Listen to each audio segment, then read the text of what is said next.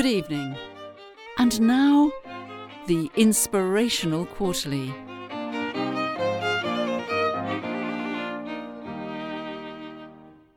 Hello, hello, hello. Welcome to the Inspirational Quarterly, the world's #1 most beloved, most celebrated podcast devoted to nothing other than a thorough discussion of StarCraft Ghost Nova, the 2006 novel by USA Today best-selling author Keith R.A. DeCandido. I'm Davey Reedon, and joining me for the last time is Kara Ellison. Hello, Kara. Hello. I'm so sad. It's the last one right? ever. The last one in the whole universe. If this is your first episode, listener at home, that you are tuning into, you've made a mistake. Don't. This is going to go badly. Listen from the beginning, please, because otherwise this will all be nonsense to you after this point. This is it. We made it through the whole book, and this is I just want to mention the little ping noise you just heard was my email sending a reminder to me. This was the last podcast ever. Yeah, of all podcasts. Of all podcasts. We're not allowed to record any podcasts of any kind after this, as a sort of as a sense of closure and finality on the Inspirational Quarterly.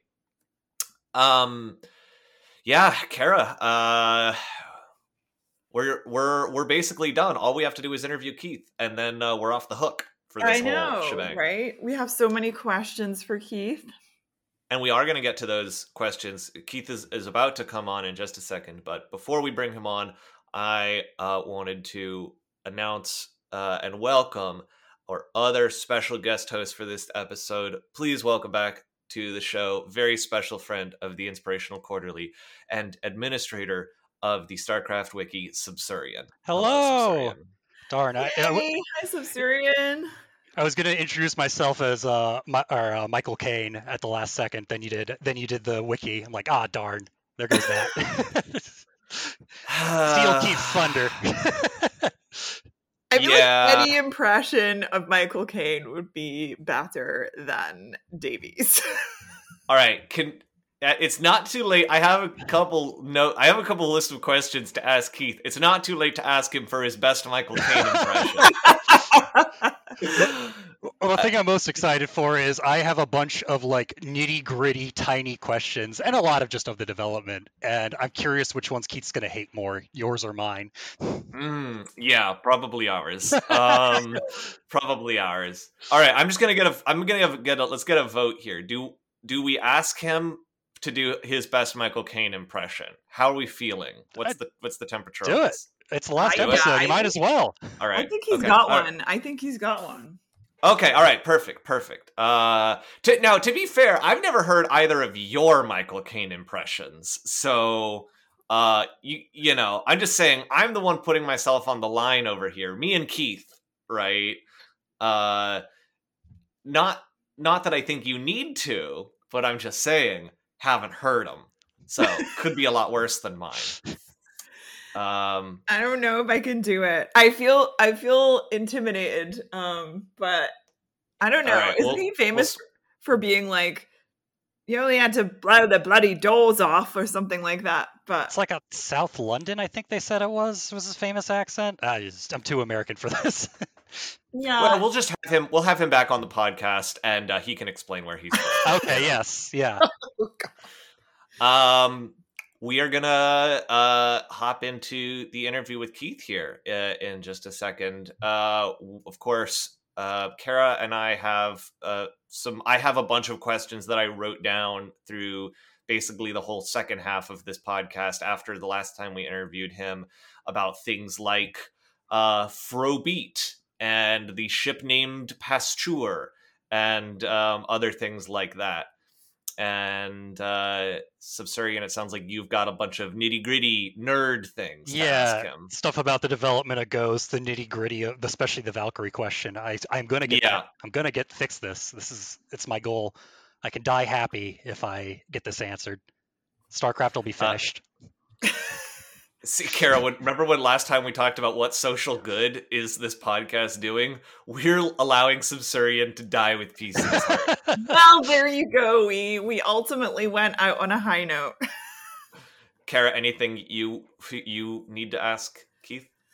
No, I'm like excited to actually know the answers to Subsurian's questions, merely because I don't know how deep the rabbit hole goes with Keith, as in, like, does he know the answers to a lot of these questions, or is he merely a pawn just as the rest of us? We don't know. So yeah, interesting. You're trying to bring Keith down to our level. Yeah, I'm trying to make him a man of the people. Is he just, moved around on the checkerboard by the big corporations just as we are? We don't know. We should ask him. That's true. Keith is always writing about the common people and what it's like to just be a person on the street. But is he doing so from his lofty corporation ivory tower? Basically, exactly. How much power does he actually have in the StarCraft universe? Keith, prove you're a common person. That's the kind of question we can ask him here. Like, how much is a pint of milk? We should ask him. Oh, I like that. Yes. All right. We'll lump that in with the Pasteur question. This poor author. He wrote a book. This poor guy. Hey, we already did this 2 years ago. I know. We already did this. We already did this to him once, and he agreed to come back. So I don't know what else. I don't know what is left to say for him. All right, the ball's in his court. I mean, I feel we should be very careful with Keith because he's a black belt in karate, isn't he? So. Yeah, he's a black belt in karate who lives across the country from where we live. So I mean, he could get in a car and drive to my house. So. Oh yeah, it would take him days. It depends how angry we make him, Davey. All right. Well, let's find out how angry we can make Keith. And let's not. We're gonna find out either way. All right, I'm loading up all my Family Guy questions. All right, shall we do it? Shall we hop in? Here we go.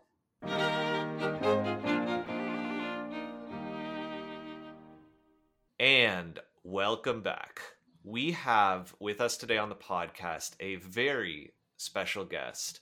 You might know him as the author of StarCraft Ghost Nova, the 2006 novel by USA Today bestselling author Keith R.A. DeCandido. Please welcome back to the podcast, Keith R.A. DeCandido. Hello.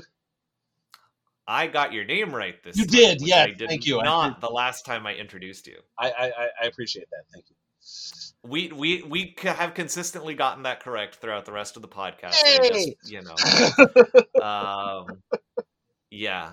We are so thrilled to have you back, Keith. Thank you so much for coming on the podcast once again. We finished your book. It took maybe longer than any human being has spent reading this book in human history, possibly. Subsurian did make a point of noting that he actually reread the entirety of this book in the amount of time it took us to read 2 pages of it. Yes, I've reread this book, and I think I told him like probably 15 times just for wiki work. So there's gonna be it's gonna be interesting the difference in questions we ask. Slightly more specifically nuanced questions related to the StarCraft universe and less about, I don't know, Family Guy. But we'll get to that. We did it. Where to begin? Where do we start? We have so many questions. We do have a lot of questions. First off, Keith, how are you? Doing okay. Crazy busy with life, the universe, and everything. I working on a bunch of different projects.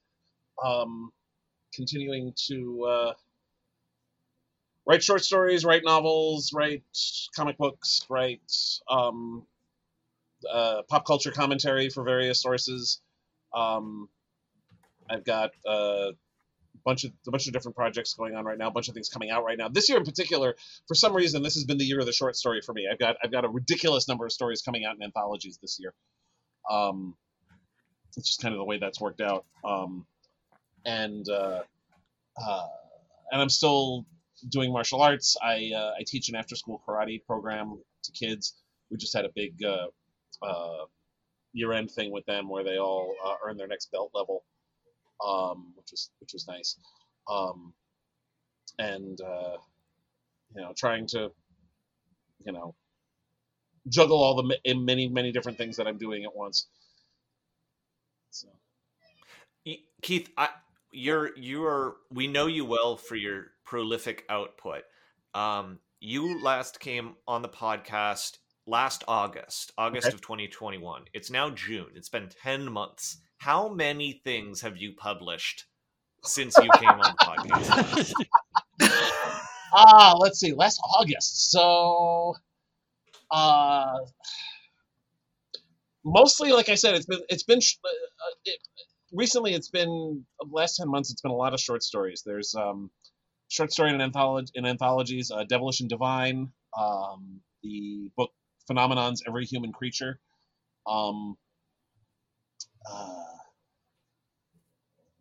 and now I'm spacing on stuff here, but the anthology called Three Time Travelers Walk Into, which I have a story in that.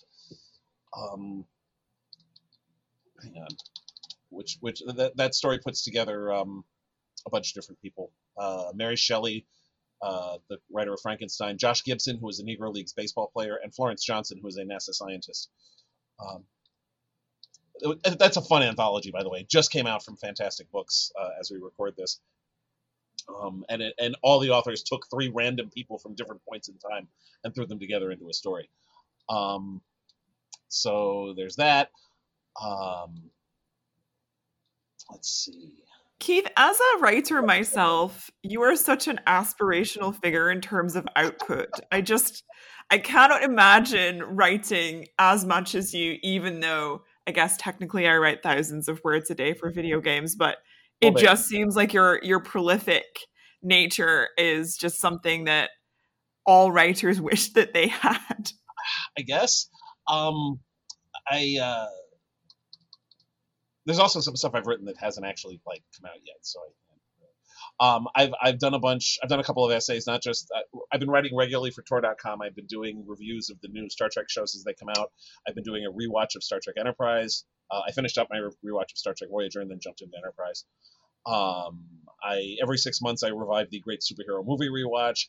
I've done essays for a couple of one about the Stargate franchise, and one for a book about the 1966 Batman TV show. I've got another short story that's coming out this month in Tales of Capes and Cowls, and another one in a Zorro anthology called Zorro's Exploits. Oh, nice. Zorro. Yes. That's a cool IP. Yeah. Yeah. That was that. Oh, and one in an anthology called The Fans Are Buried Tales, which is the story of the Marriott carpet. And correct me if I'm wrong, Keith, don't you have a Kickstarter for something? I've been seeing it across the Twitter feed. That is, I mentioned I had a short story in Phenomenon's Every Human Creature, which is a shared world superhero anthology that Michael Jen Friedman created. We are as we record this, we are in the home stretch of the Kickstarter for the second volume, which is called Season of Darkness. Again, shared world superhero thing. My hero is a woman called Luminosity, who is from the Bronx. And she can control light. And there's a whole bunch of really cool people involved with it. I don't know when this is actually going to go out into the world. The Kickstarter may be over by the time that happens. But that's we're looking forward to that, to working on that. And there's a bunch of things I've written that have not actually come out yet that are supposed to come out this year, including my Resident Evil comic book, which is a prequel to the Netflix series Infinite Darkness. It's called The Beginning. It focuses on the character of Leon Kennedy. In the animated series, it mentions he arrives in the first episode having just dealt with a terrorist attack in Pittsburgh. This comic book miniseries, which is going to come out this year from Tokyo Pop, is about the terrorist attack in Pittsburgh that he dealt with. Is it in any way about how devastatingly handsome Leon is? Well, that's up to the artist to portray. That's more his job than mine. The author writes in this panel, Leon is devastatingly handsome. Yeah, and then the illustrator, takes that and runs with it. Right. Of course. For example. Yeah. Right. I've never written comic books, but I assume that's how it works. No, I write that all the time in my comic books. Yeah. This next panel is the sexiest panel in the history of the graphic novel medium, for example. I have definitely written that, so yeah. All right. I haven't yet, but it'll happen. Nice. Do you when you go into writing for something like Resident Evil, are you like, okay, I get the assignment to write for Resident Evil and I've got my ideas for it, and then the internet collectively loses their minds over a giant woman, and then is there any like, well, dang, now I have to work this kind of zeitgeist into what I was doing? Not really. Especially for something like, in this particular case, the very specific assignment was to do a prequel to Infinite Darkness. So the plan all along was to do it was right there in the story. He just came from a terrorist attack in Pittsburgh, so it was an obvious thing to do as a prequel, was to tell that story of what Leon was doing prior to arriving at the White House in episode 1. So that was the basics of that were always pretty much the same. And then the details were worked out with Capcom. As with writing the StarCraft novel that we'll be talking about shortly, the people who own the game have a very large amount of say in what happens. The people at Capcom over in Asia were very much hands-on with what the story could and couldn't be. Mm. So. We do have some questions about that, don't we, Davey? Because we were wondering exactly how much the corporate overlords were able to direct you and, limit you from doing what you felt you needed to do or wanted to do on this book. Well, with Nova, I got a thumbnail outline of what the story was supposed to be before I started writing, and that came from Blizzard.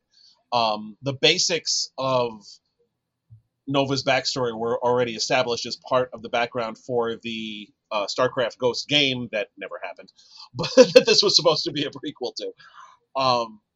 So some of that was given to me as a fait accompli before I even started writing. Like, this has to be part of it. Like the fact that Nova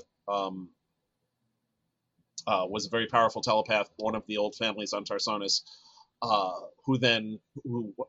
whose powers manifested during a terrorist attack on her family, and in which she killed a large number of people telepathically, and that's how her telepathy first showed up. And then she got eventually recruited into the Ghost program, and so on and so on.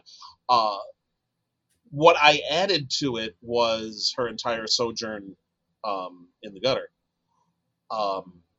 That part of it was pretty much all me, mostly because the story they gave me wasn't enough to fill an entire novel. And I liked the idea of, some formative experiences that would result in her actually wanting to go to the Ghost program because of the fact that once you're in the Ghost program, they wipe your memory, and I wanted to give her some memories she wanted to get rid of. So, because I know Subsurian has a related question, but because of the fact that they must have probably had quite a turbulent time making that game, because obviously the resulting thing was that it didn't come out. But did they often, change their mind about who Nova was, and were they never really certain what kind of person she was because of the game sort of, uncertainty around it? That was never an issue. The problems with the game, as far as I knew, were had nothing to do with the story and had to do with the mechanics of the actual game itself. It was the storyline never really changed. Right. And there were never really any issues with that. And they were completely happy with how I wrote Nova in the book. And there weren't any that the chaos of the creation of the game did not have an impact on my book, except insofar as it had changed the deadline once, in that because it was originally supposed to come out in April, and then it was going to come out in October, and then it could come out whenever because the game was canceled. But but it never really had an impact on the story itself. The story was never the issue. Okay. With that game. So and I was working directly with Chris Metzen, who was in charge of the game stories for all three of Blizzard's games at the time. And he was great to work with. He was very, very approachable. We worked out the plot of the book. Like I said, he handed me that original document of the basic précis of Nova's background. And then I expanded on it, and he and I talked about it over the phone a couple of times. And he was with me every step of the way of writing it. So it was very collaborative, but also very cooperative. Oh. So, yeah. It's good to hear that it was like a pleasant experience. Oh, yeah. No, it was great. I had a great time with this book. So. We have accumulated a handful of sort of more kind of specific questions about the story that's come up, because we last talked to you about halfway through our reading of the book. And we've definitely got a few things. I know I have a few things. I know Subsurian has a few questions. I guess let's just dive right in and kind of like, and again, we said this before, but you wrote this book 15 years ago. We didn't even think you would remember most of this. And then you gave us backstory about Jeffrey the terrorist being claustrophobic. And then all our expectations went out the window. And I should add, this is a fun tidbit. You told us that Jeffrey the terrorist is claustrophobic, and that's why he doesn't want to go to jail. We added that to the StarCraft wiki, and that's how Subsurian found out about the podcast. And it was yeah, it's true, because we have 179 character articles from your book, and nobody touches them usually. So I've joked that some of these questions are going to be a revenge for making me curate all those articles. Sorry, the whole way we met Subsurian was because we basically vandalized his work. Who's editing the Jeffrey article? Vandalized it with correct information. Yes. I mean, it's still there. It's technically author words, so. Okay. There you go. So just know that, Keith. Anything you say here is going on the StarCraft wiki. Fine by me. Honestly, one of the things I really am happy about is how much of the stuff that I added to Nova's backstory and Nova's personality, both in this novel and also in the Ghost Academy manga that I wrote for Tokyo Pop, has actually made it into the general StarCraft lore. Oh, so much. I'll get into that with some questions, but okay. I think Subsurian, you said something like 5% of all characters in the StarCraft wiki are from this book. I don't think it's that high. I kind of pulled that number out of my butt, but it's pretty high. There's a lot of, like, the original game only had, like, I think 12 named characters in it. So the actual game story, which I got to see, was not very populous. Yes. Whereas I put a crap ton of people into my books, so most of whom died when the Zerg invaded anyway. So yeah. Yep.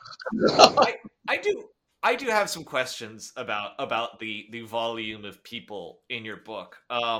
When we were reading it, I actually flagged this one page here.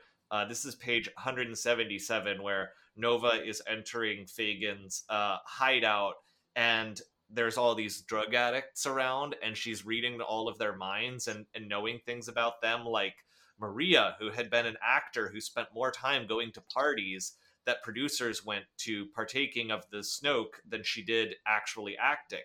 Or Donna, who used to be a nurse before the stress of the emergency room led to her taking a hit of crab here and there just to get through the day, a habit that got worse and worse until she wound up here. And then after a couple more of those, this paragraph goes on to simply state, or Jorge or Kara or Debbie or Wendy or Kelly or Marianne or Jim or Todd or Leia or Steve or Thomas or Chris or Sarah or Liza. And let me add this. 100% of those names are individual entries in the StarCraft wiki. Oh, sweet. Yeah. But I have to ask, when you're writing that, are you individually thinking about a backstory for every single one of those names? Like, does Todd, like at the time, did you know what Todd's deal was and why he ended up in this place? At that point, I just wanted to show the enormity of what Nova was going through. I mean, the whole idea was, the whole point of that particular paragraph, which of course is like one entire sentence, which I'm sure made my editor have a heart attack. But the point of that was to show how overwhelming Nova's powers are and her telepathy is, because she can hear frickin' everything. So if she's in a crowded room, she knows details about every single person's life in that room. And so, I mean, to answer the actual question, no, I don't know specifically what Jorge and Kara and Debbie and Wendy and Kelly, et cetera, et cetera. The point was just to show the enormity of what she was going through there, and a long list of names helped convey that. I didn't have anything. Because I'm just saying, it wouldn't have surprised me if we had asked, "What is Todd's deal?" and you had said, "Oh yeah, Todd. I remember Todd." Like that would have. Yeah, no. As impressive as that might make me sound, no. I just wanted to have a bunch of names there. But and again, I did come up with backstories for several of them. I mean, it started with. I've got the pay. I called the manuscript up here just to help me get through this. From Harry to, which was more detailed, and then Maria was slightly less detailed, and then Don, and it got less and less detailed just because I didn't want to overwhelm the reader, and that wasn't the point. The idea was, this person's life, and that person's life, and that person's life, and all of that is hitting her at once. Let me ask you a specific one now, and again, 15 years, blah, blah, blah. But this one, just for some reason, this one really stuck out to us. On page 167, Malcolm is questioning a woman named Dharma, and he threatens to close her store, and she yells, "Close the store? I can't do that. It's my livelihood. Besides, Frobeat would kill me." Mal neither knew nor cared who Frobeat was. Now, that's the last time that this book mentions Frobeat. Correct. You had to have known who Frobeat was. Somebody... maybe? That was just me trying to show a greater life for this person beyond the conversation she was having. Frobeat is such an evocative name, though. Todd. Okay, it sounded cool. Todd, sure, Todd's a drug dealer, whatever, or drug addict. But Frobeat, man, Frobeat has got to have a whole thing happening in Frobeat's life. It's I'm thinking that Frobeat is either the person who actually owns the store, for whom she is managing it, or somebody to whom she owes a great deal of money, or perhaps somebody who invested in the store. Any number of possibilities there. Part of it is again to show the greater life that Dharma had beyond that. Also to show that where they live is a crappy place to live, and there are consequences if you're shut down or if your livelihood is cut off that are devastating to somebody. Yeah, and the consequence is Frobeat's coming after you. Exactly. It's trying to paint a picture of what life is like down there. So, gotcha. So Surian, what about you? What's on your mind? All right. The intro actually, when you went through like the development of Chris Metzen, actually checked off like 3 questions I had. So now I've got to reorganize my list. I literally had a question of like, what was it like working with Chris Metzen? It was great. I love Chris. Chris is a mensch. Oh, yeah, I kind of figured. He has and I was going to bring up, he has an intro in this book of literally just raving how even Ghost got canceled, that he's super proud of this book, so it's always nice to see. But for mine goes, let's go with this one. So kind of the like reevaluation later of this book has kind of said that while it is a book about Nova, it's also a book about Mengsk and the situation that leads to his rise of power, like more so. And Nova's kind of a lens to see the fall of the Confederacy, like the corruption of institutions. I think you even mentioned Hurricane Katrina as an inspiration for it. But was that kind of an intentional thing, showing the death of the Confederacy, like just everything failing? That's something that wasn't shown in the games, or?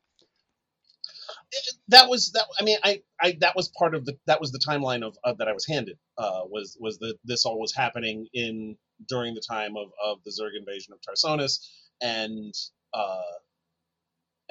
when the Confederacy was in the process of changing over to the Terran Dominion. So I already knew that was going to be part of the tapestry, as it were, that I was playing with. So yeah, the showing. I'm always interested in what the ground level consequences are when major events happen. One of the things I've really been enjoying about what we've been seeing in the Star Wars universe since Disney took over, particularly in Rogue One, in the TV shows, The Clone Wars and Rebels, in parts of The Last Jedi, is and in Solo for that matter, is showing. Like previously, the Star Wars movies were about these big major events with important people doing important things and overthrowing governments. What does that mean for the person down the street? What does that mean for the person who's just trying to make a living running a bar or something? And you're also seeing that I should also mention in The Mandalorian and Book of Boba Fett as well. And I like that. That's what's of interest to me as both as a writer and as a consumer of fiction. So I wanted to know, all right, what is life like for people, for the actual, regular people, not the members of the old families who have money, which therefore means they're comfortable no matter what. But what about the people who actually do all the work? The people who are just trying to get by in the Confederacy? What's happening to them? In order for Mengsk to have been able to come to power, there has to have been a certain level of incredible dissatisfaction and difficulty in the Confederacy itself that enabled him to take over. So that was very much in the back of my mind, and why I wanted to do all the scenes in the gutter was to show, why the Confederacy died, basically. Okay, yeah, that's kind of the read a lot of people have on it, especially because in the games they don't even have a city tile set, so you never actually see Tarsonis fall directly. So this was kind of the first deep exploration of what that's like. So yeah. Cool. All right. Speaking of Mengsk, I have a related question that gave us a considerable amount of discussion. Keith, in your opinion, would Mengsk do a beer bong? Is there any situation in which Emperor Mengsk would ever do a beer bong? Not that I can imagine, because I can't see himself allowing himself to get out of control in any way.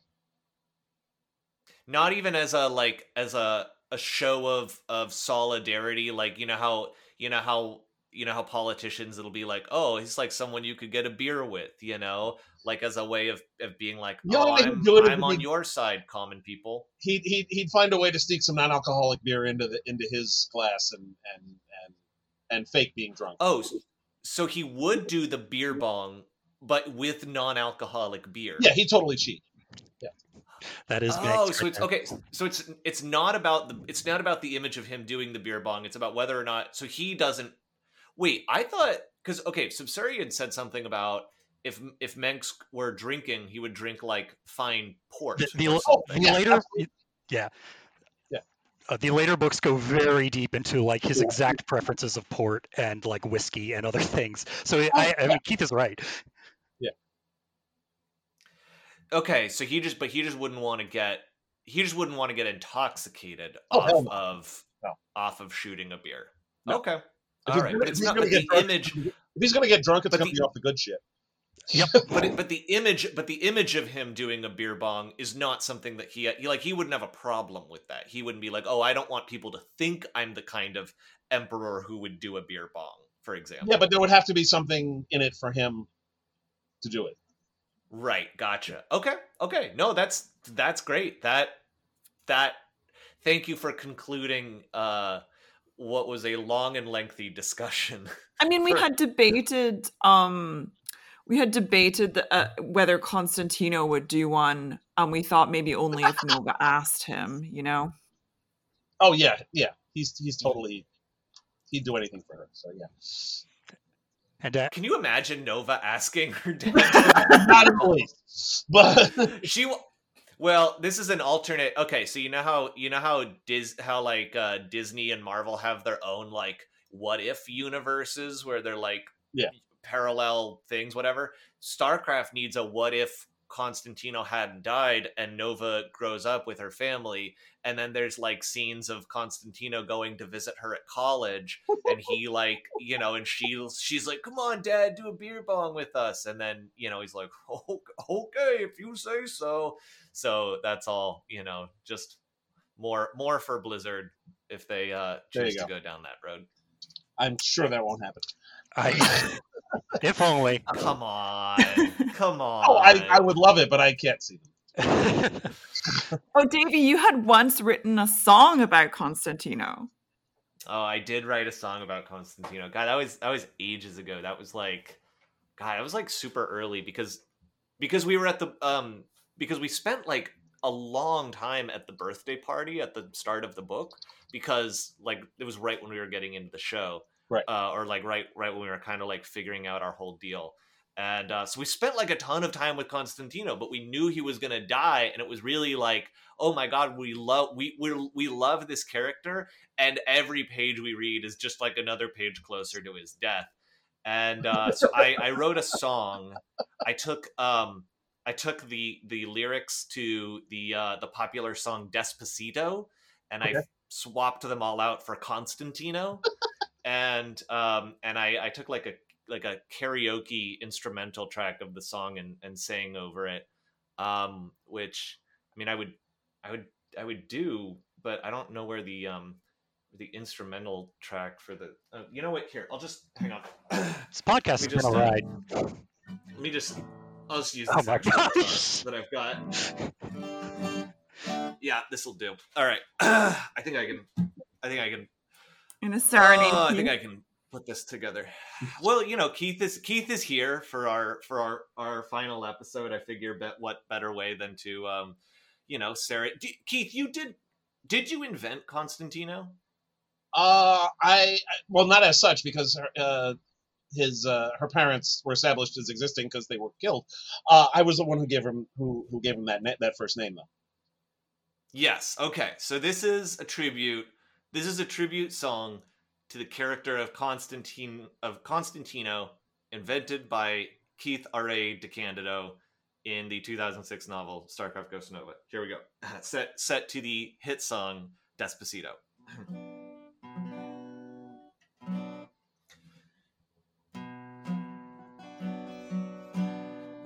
Here in a bitter world of sin and war, it's easy to forget what it's all for, and life becomes a long, unending chore. But there's a man who knows how things should be, and how to sing and dance and just be free. The world needs a hero such as he.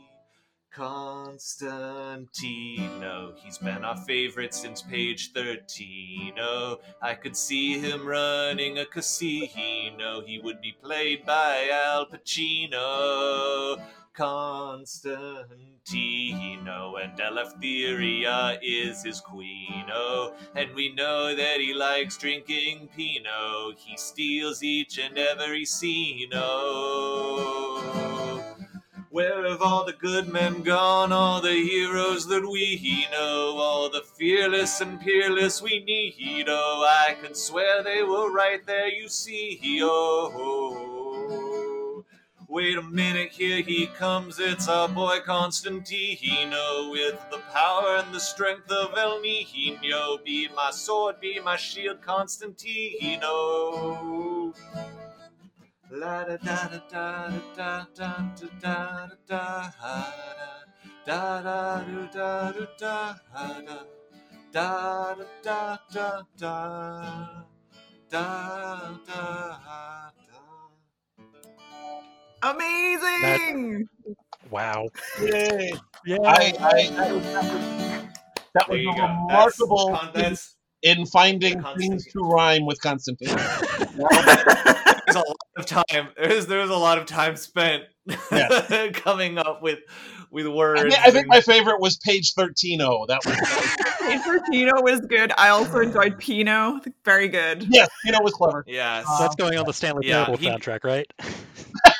Oh yeah, for sure. No, hey, it's already released. Oh, can't add it. Oh no, what a shame. Oh no, what a shame. Oh no, that's so terrible. No. Yeah. Anyway, that's another. We asked our listeners what timestamps kind of mark the beginning and end of listening to this podcast for them, like what happened in their lives. When we started this podcast, I didn't know how to play guitar. Wow. So there you go. That's a little bit for me, on what I've been through. So anyway, that's the Constantino song. Wow. Okay. That was amazing. Thank you. I think that's the first time a character I wrote has been filmed. So amazing. All right. Let's get back to the hard hitting questions. We've done enough. We've done enough buttering you up, Keith. Let's get back to grilling you on specifics of the plot. Okay. Here's a question that we spent a lot of time on. There are 6 months of this book. There's a time skip where Nova is just working for Fagin, killing people, and Malcolm is out trying to find her and failing. And it ends, the period of time ends when Larry, Malcolm's connection at the police department, just tells Malcolm the leader of the gutter is Fagin. And that's the critical piece of information that Malcolm uses to actually solve the case.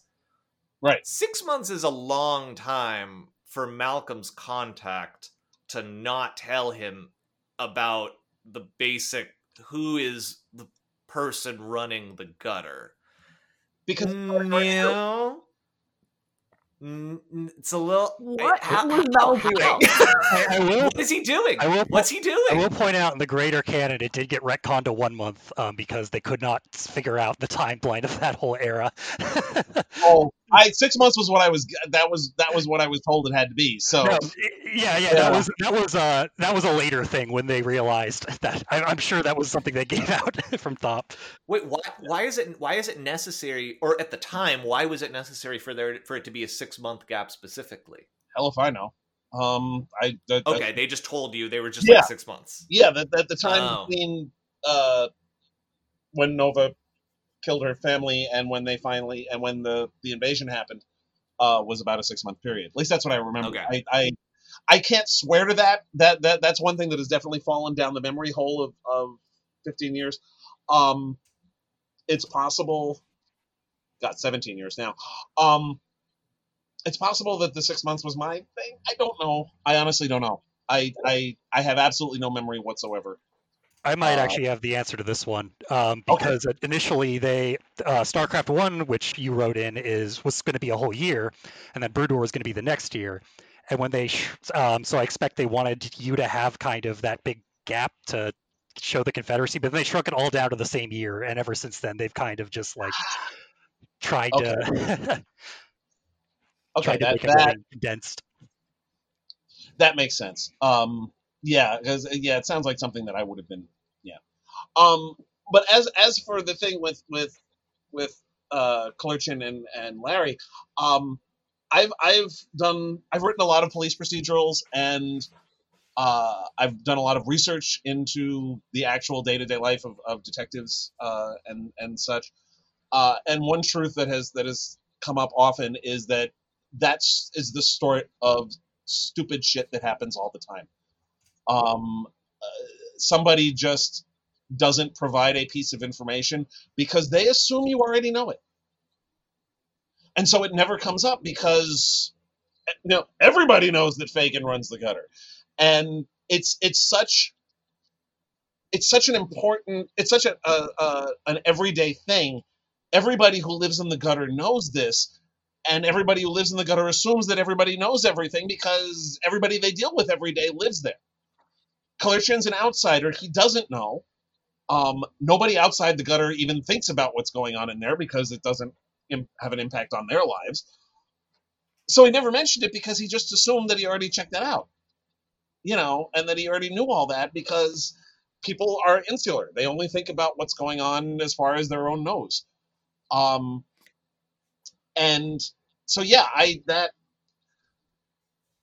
was something that I thought was completely realistic just based on my experiences of life. Did you have in talk, because you said you talked to actual police about things that had happened? I have not specifically for this book, but for other books I've written. Yeah. Is there an example? Can you remember a specific example of wow, we really screwed that up because one person just didn't tell another person lots. An obvious detail? Yeah. One case in particular, I don't remember the specifics, but it was a case where, why didn't you tell me that this person was sleeping with this other person? And he said, well, you never asked me that. Was there a case that hinged on whether or not two people were sleeping together? Yeah, somebody who was wrongfully imprisoned, and it turns out the person for a murder, and the person who actually did it was the person she was having an affair with, and the affair didn't come up because he didn't ask about it. Wow. All right. Yeah. Interesting. It's all a matter of asking the right questions, and also, people don't volunteer often when they're questioned, don't volunteer any information beyond what they're specifically asked. That's not unusual, unfortunately. Yeah. I mean, I like the dedication to, what's interesting about this book, I think, is that you do make it so street level. It is very what's the day-to-day of people who live there? What are the people doing whilst these huge machinations in the universe are happening around them? That's kind of why I think it works out so well. So that makes sense. So sorry, and anything else on your list? Plenty. I'm gonna bring out the big gun. So I know all right. So there has been a debate that has been running for literally 16 years about a small detail in this book. And awesome. Yeah, and I know you're a Trekkie, so you definitely know how weird people get about starships. Oh hell yeah! Yeah. So when the Annihilators raid Fagin's compound, they do it in a ship called a Valkyrie, and as you know, a Valkyrie is a unit in Brood War. The issue being, though... All right, wait. Before you continue with this question, Subsurian, I just have to mention, yes, I am a Star Trek fan, and I am very plugged into that universe. However, I do not have the bone in my head that makes me care about ship design. Oh, that's fair. So keep that in mind when you ask this question. Not specific, but you do know how weird nerds get about it. Oh, absolutely, yes. And I think it's great, and I love that. I can't get arse about that sort of stuff at all. That's fair. But okay, so the problem. If I screw something up, it's probably because I don't have the bone in my head. But so the Valkyrie appears in the Brood War expansion, but the issue is it's only introduced after the fall of the Confederacy because that's a ship that comes when Earth invades in Brood War. And that's important because the basis for the Valkyrie is it's advanced Earth tech. Earth is way ahead of the sector, and that becomes the basis for a lot of the air units in StarCraft too. It kind of pollutes the tech of the sector and makes the Terrans advance. So the kind of theory the communities come up with is, oh, well, it's a different role. This ship seems smaller than described. It might be a different ship named a Valkyrie because we have things named the Valkyrie now. So, okay, yeah. Is that kind of your perception of it? Now that I have this information about the Earth ships that I didn't have until 3.5 seconds ago, yeah, sure. No, I mean, people reuse names all the time. To throw another Star Trek example in there, there's more than one ship called Enterprise. Oh, yeah. And each one is a different class of ship than the other one. People, and Valkyrie is a good name for a ship. I mean, these were the Choosers of the Slain. It's a great name for a military ship. So yes, it would get used more than once. So yeah. My favorite thing is I told my friend that I was going to ask you this question, and his response is, he's literally just going to say, yeah, sure. And he was right. Yeah. Well, you now concluded a literally 16-year debate that everyone's been having. So just ask me. God. The StarCraft wiki does not deal in gray areas. Fair enough. The StarCraft wiki deals only in verifiable fact. And today this has shifted over into verifiable fact. The entire podcast built up to this moment. Okay. Again, what social good are we doing for the world? It's right here. Right. Speaking of ship names, speaking of good ship names, there is a ship in StarCraft Ghost Nova named the Pasteur. Yes. Good ship name, Keith. Good name for a ship. We liked that one. Any recollection why the Pasteur? It was. It was named after Louis Pasteur, who created Pasteurze. But the idea of a medical ship named the Pasteur is not something original to me, and it's been done any number of times, including in Star Trek. In fact, there's a double that was partly I think it was originally inspired by the ship that was commanded by Captain Beverly Picard. Nee Beverly Crusher in the alternate future in the final Next Generation episode All Good Things, where she was in command of a medical ship called the Pasteur. On top of that, the commander who greets Agent Kalerchian on the Pasteur is named Honeycutt, who is named after the character B.J. Honeycutt from the TV show MASH, who is a doctor. So it's a crossover situation. Yes. Don't mind me just writing this down. Immediately going in the wiki. I like how your memory of this book is better than mine, and I read it like 2 weeks ago or like these sections. Yeah. Well, I mean, I have, like I said, the manuscript is in front of me here, so I'm calling it up, and looking at it is helping jog my memory. I wouldn't have remembered that if I didn't call up the page. You really dodged an opportunity to make yourself sound like heroically good at memorizing things. Yes, I did, but I'd rather be honest about it. You're so much better than I am at everything. Yeah, because we feel any better. I can't play the guitar, so. Ooh, all right, but you can do karate, so that's Yeah, but that took a long time. Anyway, here's a question. This came up. Would you forget your own name in order to get better at karate?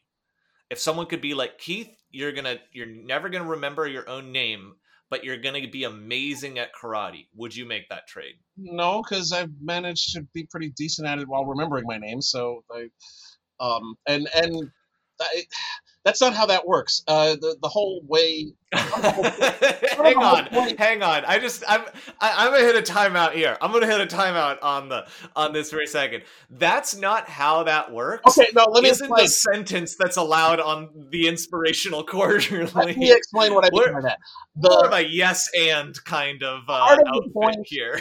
Part of the point of doing martial arts is the work you do of self-improvement and of making yourself stronger and making yourself more aware of your own body.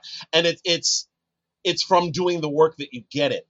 So having, better skills just handed to you obviates the whole purpose of doing it. Yeah. Tell that to Jason Bourne. Tell that to Jason Bourne, who lost all of his memories and got amazing at karate. He was already amazing at it, though. I mean, touche. But you can't prove that him losing his name didn't make him better at karate. I'm fairly sure it didn't, but you can't prove it. No, because he's a fictional character. But no, like I said, the whole point and thrust of doing that is to get the process of learning, and that's part of what's fun about it too. So no, I wouldn't do that, because then A, I'd forget my name, which would be annoying, and B, the reward for that is not really a reward. All right. That's a good answer. That's fair. That's fair. Jason Bourne might disagree, but that's I understand your perspective on it. All right, let's see. What else do we have here? All right, I've got a question. Throughout the book, Malcolm Kalerchian has a sort of heated rivalry with Esmeralda Nodochi. Is that Nodochi or is it just Dochi? Do you remember? It was. I'm trying to remember. It's sort of like the consonants run together, so it's Nodochi. Okay. If I remember correctly, it's an Eastern European name. Hard to spell, and if you get it wrong, they need you to do push-ups. I remember that. Yeah. So anyway, Esmeralda and Malcolm have a sort of intergovernmental rivalry going on, and they're always kind of like at each other's, throats, and they're always in competition with one another. Is there any possibility that there is, like, under the surface, a romantic thing brewing there between the two of them? Not even a little bit. Sorry. No, that the rivalry is standard interdepartmental rivalry that you see in military and law enforcement, where everybody from one particular division thinks that the people from the other various divisions are morons. You see this with local cops versus federal agents. You see this among different federal agencies. You see it with different branches of the military, where if you talk to any sailor, they will think that all soldiers and Marines are complete morons. Marines will think the same of the soldiers and sailors, and soldiers will think the same of the Marines and the sailors. So yeah, that's where that came from. As for a romantic relationship, no way, because she is a total frickin' psychopath. And Kalerchian isn't that suicidal, frankly. He's got a self-loathing kind of thing. Yeah, but not that kind of self-loathing. That it's kind of self-loathing that expresses itself in drinking far too much alcohol, not in getting romantically involved with someone who could kill him with his pinky. So you think that Kalerchian is more on the survival route, where he wouldn't do that because he knows that it's kind of death for him. Yeah, and I've always, if I may be permitted to be slightly crude here, he subscribes to the theory of don't put your willy in the crazy, as it were.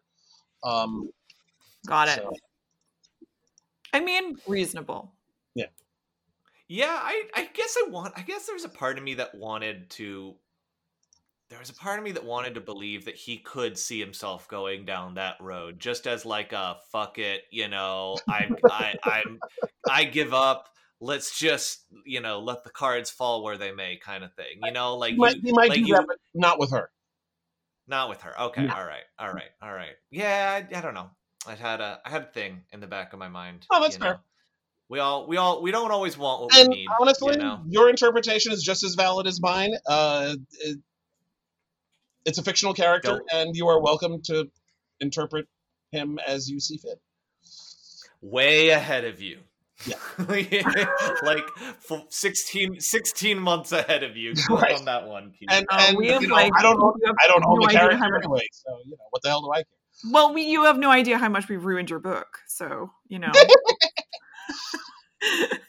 I mean, I guess Davey is going to. You guys have not ruined. You guys have honestly. This podcast has elevated the book in so many ways. So yes, no worries. Yes, that's all we needed. I just needed to hear that. Yeah. Thank you. Subsurian, do you have an actual question? Yeah, it's funny because that somehow can spin off into 3 different questions, and I'm still deciding which one I want to do. Okay. Actually, the one you mentioned, the divide with the Army, Navy. One thing, kind of a small world building thing, is you're pretty much the only writer who ever brings up the Confederate Army in every meaningful way. It's always either the Navy or the Marines. So I was always curious if you intended that to be its own separate thing from the Marines and Navy, or if that was just a different name. Yeah, because that's. I mean, yeah. They in the current I was basing it on the current United States, where the Army, Navy, and Marines are three separate, and the Air Force, for that matter, is a separate service. I was basing it on that they are separate services, and they would be. Okay, perfect. They don't have to be. It isn't required. I just thought that was a logical way to do it. So yeah. Yeah, that's the simple. Yeah, it's always the question because they've never shown up in the games, but some writers will occasionally allude to them existing. So it's always been the question of like, do they mean the Marines? But it makes more sense for the Army to exist. Yeah, and yeah, nobody said I couldn't. Exactly. It's a structure that the readers of the book would be familiar with, So because we have those three separate services in the contemporary United States, and that's the primary audience for the book. So, yeah. Oh, perfect. It wasn't required, but again, nobody stopped me. So, if you don't mind me taking one more, Davey. This is your day. Hooray. Subsurian. So the one notable thing about this book is the first time any LGBTQ characters ever show up in any Blizzard game or media, period. And also, it's probably the first book. Wait, really? Yes, it is. What? Yep. Did you tell us that? Yeah. I didn't know that. Carrie, do you remember that? I know I didn't know that. That's amazing. Fagin is bisexual, and there's also mention of Nova reads the mind of a gay person, and it's minor, but it's still the first time ever in any Blizzard media that shows up. And that's interesting. Yeah, but also my Discord also wanted to ask, because it's also the first book that kind of explored the more like the old families having mistresses, kind of the more sexual side that games media usually avoids. Was that something you got any bite back on, or is it just something that you thought would make sense for the universe and they didn't say anything on it? The latter. Nobody gave me any pushback on it. But nobody said, again, nobody said I couldn't. So, but it wasn't anything anybody specifically asked for. It wasn't anything that anybody objected to either. So it was just a thing I did because there was no reason not to. I try to write fiction that reflects humanity as I see it. And I see humanity as being very diverse and complicated and multitudinous. So, well, now Fagin is our bisexual king. So there you go. You did talk a lot about that, though, Davey. About Fagin. Oh yeah. We talked about Fagin, but most of what we talked about was the fact that he sharpens his teeth into shark teeth. Yeah, that's and the idea that he has a harem of people coming through and sexually engaging with Shark Man. Yes, basically. Yeah. Is just an image that kind of roils the human brain a little bit. That's what I was going for. So good. Okay, all right. Well, if your hope was to sort of induce a kind of psychological spiral there, then job well done. Woohoo! Because we had a field day with that for sure. And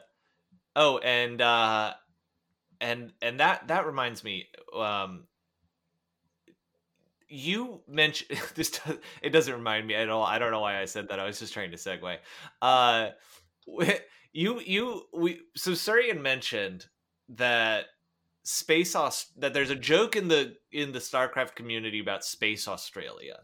And you mentioned New Sydney in the book, and Surian, correct me if I'm wrong, but New Sydney is not explicitly in the StarCraft canon Australia analog. Yeah, right. It's pretty. They do a lot of like, this planet is named after Earth City. So it's probably is. I mean, Keith, you would know because I think you made it, but I was just going with the naming conventions that I'd seen elsewhere. So yeah. Oh, yeah. Well, that lines up.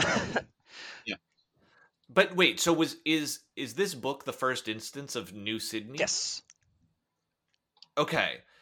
So Keith, in your mind, like, again, I don't know if you remember this, but in your mind, were you thinking like, I'm adding Space Australia into StarCraft? Not as such. I was just going for a naming convention that I thought would be used in the world of naming things after places on Earth. A lot of places on Earth, though, and you picked Australia. Yeah, why not? I like Sydney. It was a fun place to visit. Fair.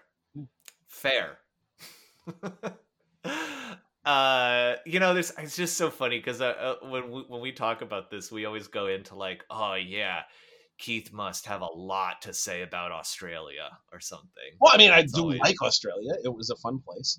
I visited there in 1999 with my first wife.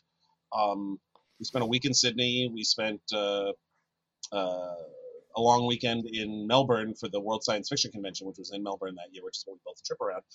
Then we spent another week in the Cook Islands. It was a great trip. Wonderful trip. Had a great time. Spent a lot of time on an airplane to get there and back. But Sydney is a great place. I'd love to go back. So yeah, lovely. And I'm sure the memory of that trip was in my mind when I decided to call a place New Sydney, just because it was a great trip. That at that point was only, I wrote this book in 2005, so. Well, and you told us you were on you told us you were on a vacation when you wrote a lot of this book. Also built around the World Science Fiction Convention. In that case, it was in Glasgow in August of 2005, and we built and my girlfriend at the time, who was I moved in with after my first wife and I divorced. She and I built a vacation around that trip. We went to Glasgow and then we went to Dublin. Spent a few days out in County Wicklow. So a good chunk of this book was written on that trip in general and on a pub on Marion Street in Dublin in particular. So. Oh, nice. So is it possible that the New Sydney name came from your maybe subconscious connection between the World Science Conventions in Sydney and in Glasgow, or in Melbourne? Well, the Worldcon was in Melbourne, not Sydney, but the trip we went to Sydney also. It's possible that I have Worldcon on the mind, as it were. So, because I'm just saying the fact that Space Australia is a joke within the StarCraft community, as Subsurian alluded to us, I like the idea that is just a tangential result of you having written this book in and around a vacation where you were going to the science exhibition. I just find that a funny detail. I until 5 minutes ago, I didn't know Space Australia was a thing. So yeah. Yeah, like it. Because Subsurian, there's a running joke? It's because the sector is all convicts from Earth who got put on ships and sent to the other side of the galaxy, and they're now in this harsh wilderness with no support, and they're all rugged outback. So everyone's like, "Oh, it's just Space Australia." So that's been the running joke. Gotcha. All right. The real, once again, the investigative journalism here, digging out the important stuff. All right. What else you got, Subsurian? All right. So I was always curious if this was an intentional running gag or not. But as the books go through, you start with with pistols. You start with the P30, and Fagin's like, "Oh, it's not as good as the P100," and the numbers just keep going up. Like Esmeralda has the P500, and then finally, in the epilogue, you have Johansson with the P1000. It's like better numbers for pistols. I was curious if that was a running gag you intentionally put in the story, or calling it a gag is giving it too much credit. I mean, I was just thinking in terms of how the numbers increase simply because this was the latest one, and the numbers just keep going up because that's how model numbers tend to work. The first one has a lower number than the next. The next one has to have a bigger number of the next model you develop. That's all. Okay. I mean, it was just meant as a logical progression of how the designations would go for each gun. Yeah, it's traditionally how you know how far through the video game you are by what gun you have. It's like close to the end if you have the grenade launcher, basically. Right. It has led to the funny thing of books kind of having their tech level by the P pistol that Keith made. What Really? P pistol do they have? Oh yeah, the P series shows up a lot. Oh, nice. Okay, I didn't know that. Amazing. Keith, you set the pattern. Excellent. This I remember in Dirty Harry when Clint Eastwood says, "This is the P500. It's better than the P100 and the P200 and the P300." Well, after we got that was a riveting speech. To P1000, we're like, is this an intentional thing? Well, yes and no. I mean, like I said, it wasn't meant as a joke. It was meant as just the way these things tend to go. So. Yeah, it makes sense. Yeah. Again, trying to do good world building, more or less. So. I have a question. We have a question that came up about Sergeant Hartley, who's one of the instructors at the Ghost Academy, and this comes up at the end of the book when Nova goes to the academy. Sergeant Hartley has a saying, "Arrive late and you'll be late." Now, there was a little bit of discussion over the specific meaning of this statement, and we would love to get the final word on what specifically does "arrive late and you'll be late" mean. That's a play on the fact that you refer to somebody who's died as the late whoever. All right. That's what we suspected it was, but our readers did suggest a number of possible alternatives for what it could be, including one that was the idea that Sergeant Hartley is literally encouraging people to be late to class to slow down the war mechanism because he's secretly trying to stall out the industry of sending children off to war by slowing the whole system down more and more gradually. So we discussed various certainly an interpretation, but that wasn't what I had in mind when I wrote it. I had Hartley in mind as being quite the opposite, as being very much plugged into the whole military industrial complex of the Confederacy / the Terran Dominion, and he's perfectly okay with. I always interpreted him as being perfectly okay with sending kids off to war because war is fun. So yeah. If Robin Williams, I like, mind you, I love that idea that there's a different interpretation of it. I think that's actually rather nifty. But that was not what I had. That was not my intent. My intent was a play on the two different uses of the word late. All right. Well, I do have to ask if Robin Williams from Dead Poets Society were a teacher at the Ghost Academy and was trying to break out of the system that all the kids are stuck in and teach them about life and love and what it is to be happy, how successful would Robin Williams from Dead Poet Society be as a teacher at the Ghost Academy? I would say not even a little bit.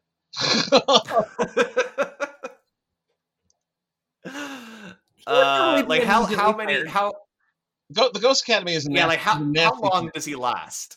A semester maybe before Director Bick basically kicks him out on his ass. But they're not firing him mid-semester. They're like giving him a minute to. They're just waiting to see, like, does this turn into something?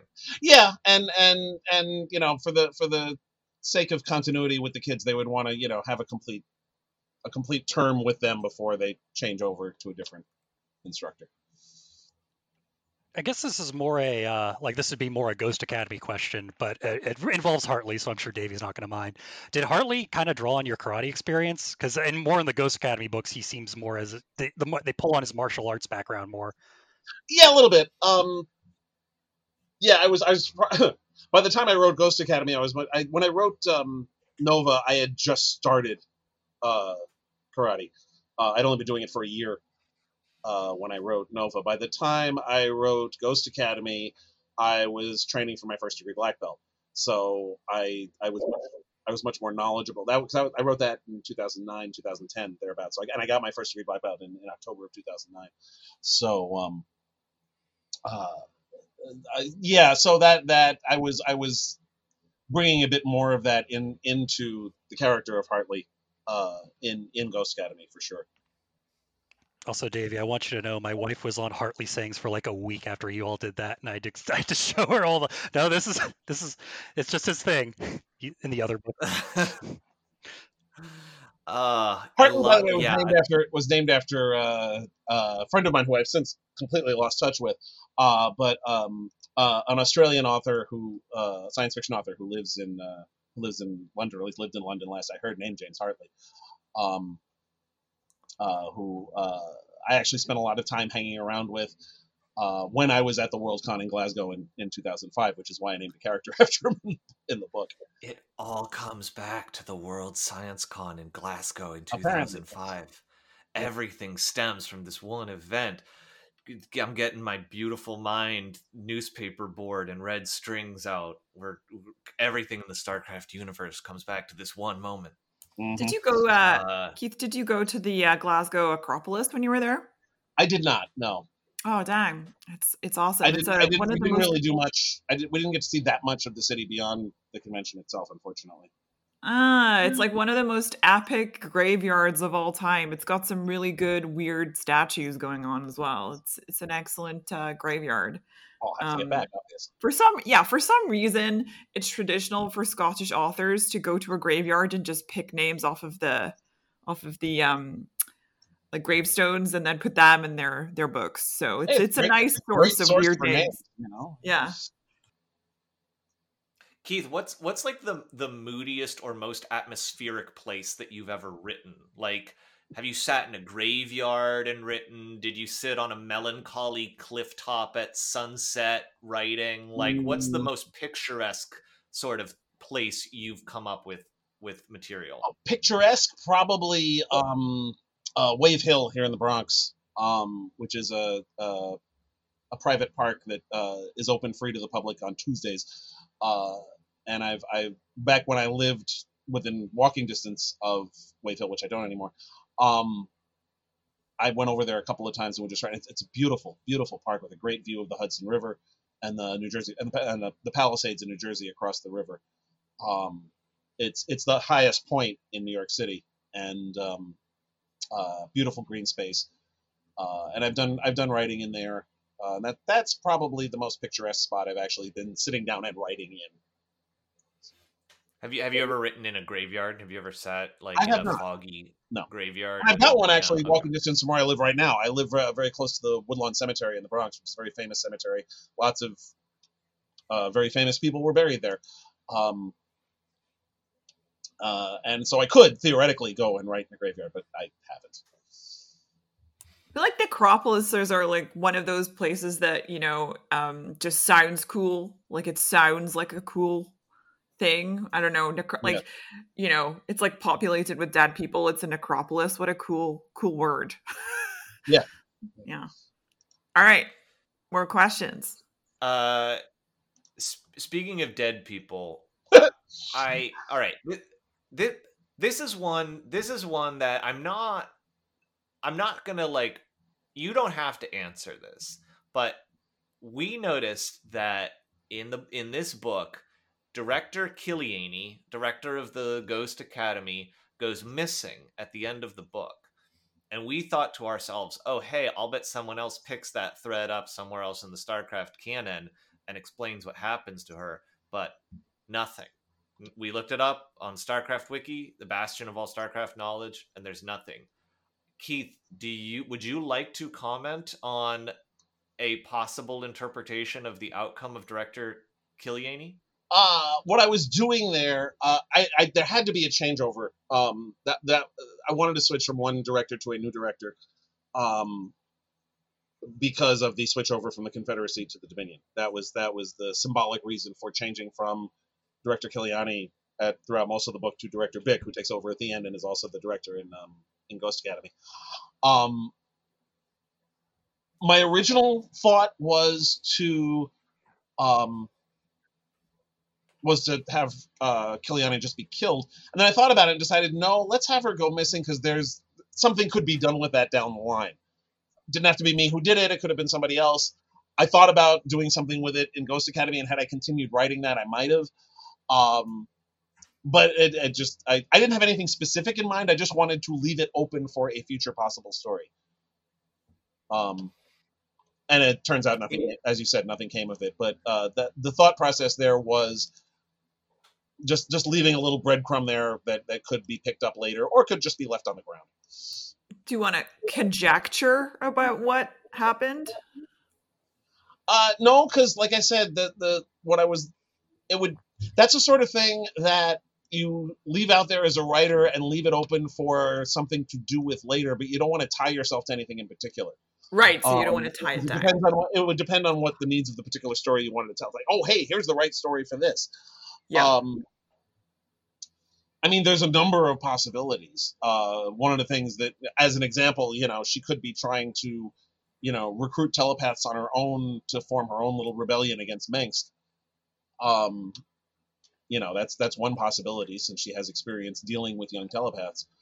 It sounds good enough for the StarCraft wiki to me. I was going to say, it sounds. It sounds like Spectres. Well, actually, yes, except they didn't use her. But yeah, of course they didn't. Yeah. But that's and Spectres is just the story of the StarCraft Ghost game that never was. But so if you don't mind me spinning off, I know you had a draft of Spectres and some of Ghost Academy. Did you have a full draft of Ghost Academy planned? Because if you don't know the story, after the changeover, Tokyopop went completely bankrupt 3 issues in and just left everything hanging. And then we got brief resolution in Spectres, but yeah. I was originally contracted to do Spectres, but Chris Metzen left, and the people who took over the story from Chris and I could not get on the same page. Which happens sometimes, especially with licensed properties like this. And so it was decided to go in a different direction with Nate Kenyon, who did a great job, by the way. I honestly think the book he wrote is probably better than what mine would have wound up being. And it was very different, which was good. I think the variety of voices is a good thing. So yeah, same thing happened with Ghost Academy. It just once Chris left, I just the new people in charge just they didn't seem to like my work as much, which happened. Again, this happens. David Gerald took over for Volume 2. Did Volume 3 ever actually get published? Volume 3 did get published, yeah. That's where it ended. David wrote that one too? Yes, David did write that one. Okay. Yeah, I mean, I had an outline for all 3, and I don't know how much of it David used, if any of it. I'd have to actually sit down and read them, which I haven't done. So yeah, I did have at least a plan for all 3 volumes of and yes, it was resolved in Spectres because it had to be. Spectres took place. I mean, Ghost Academy was intended to be a midquel, as it were. It was always meant to take place between Nova and Spectres, anyhow. So. And you invented Delta, correct? Delta M Block. That was your creation. Yes. Okay, because now she actually is now a major character in the games now. With the new Nova stuff. Yeah. So. Nice. Okay. Cool. Yeah. No. Yeah. I love how much Keith is being informed on his own work here. Which it makes sense. Like, it makes total sense to me. It's just phenomenal that, like, oh wow, you would go all these years and literally not know that or this or that thing had happened. I was basically kicked off StarCraft for more or less. So my motivation to keep up with it was pretty low, because I was kind of cranky about not, getting in on it. So and also it's a time thing. I don't have time to keep track of it, but I'm thrilled though. I mean, I don't own any of these characters anyway, so they're welcome to do whatever they want. And the fact they're doing anything with them is makes me happy. I'm glad I have had a lasting impact on the world. And especially I actually Delta was a fun little character, so I'm glad they're doing more with her, because there were a lot of possibilities there. So. Speaking of Blizzard, since the last time we talked, Blizzard got bought by Microsoft. How do you feel about that? Given the other problems Blizzard has been having, probably being bought by Microsoft might make the corporate culture there a little better. It might not. We're hoping. Yeah. Yeah. Hope. Fingers crossed. Yeah. I mean, I think I'm not always a big fan of large corporations taking over smaller companies, but there are times when it's a good thing, and I think this might be one of them, given everything that's come out about Blizzard over the last couple of years.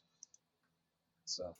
Yeah, it was always, it was always like one of those very insular companies, I guess, because they were like based in their own little campus in the middle of nowhere. So yeah. Yeah.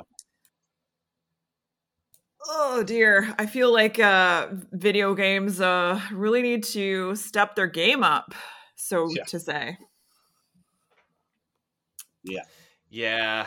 Well, and it's we we were talking a bit about how much the culture around video games has changed since back in the day, like when this book was even first written. Like, we were just talking about the fact that women in, like, leading women in video games just generally tended to be portrayed in a different, I mean, not that there aren't lots of incredibly problematic things still going on today, but just that there's at least the possibility today of women being protagonists in games and not being the subject of, like, vast amounts of trauma, to get to the point where we are.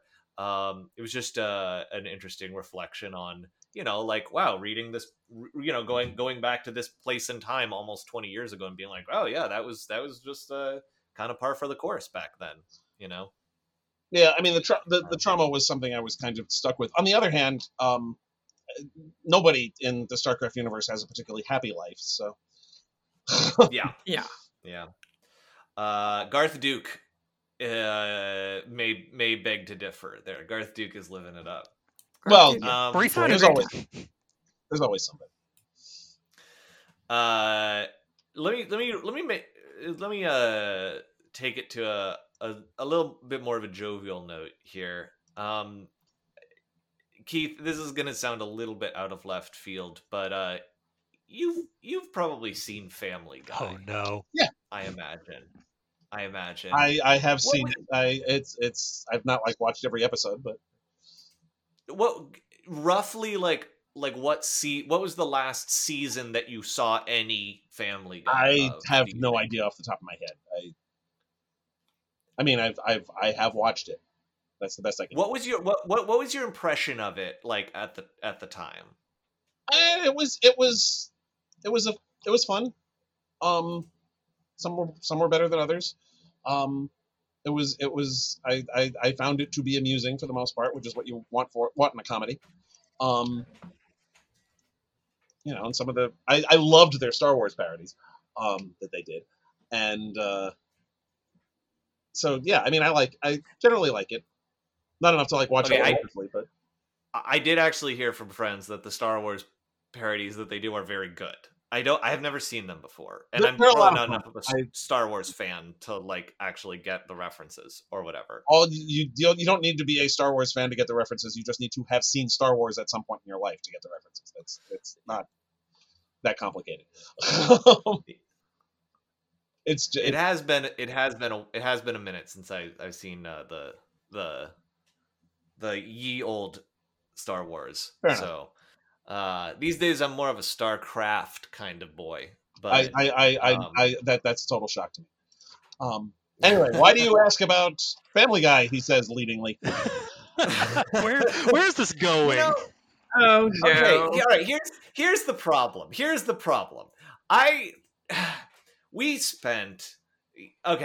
This podcast this is episode 59 of the Inspirational Quarterly. We spent a meaningful amount of some 10 episodes of this podcast just discussing season 10 of Family Guy. There was no real good reason why we did that. There was no purpose. It hurt. It was bad. I hated it. Half our audience left. We literally looked at the metrics and we took a meaningful dive in our ongoing listenership during the segment of the podcast where we discussed primarily individual episodes from season 10 of Family Guy.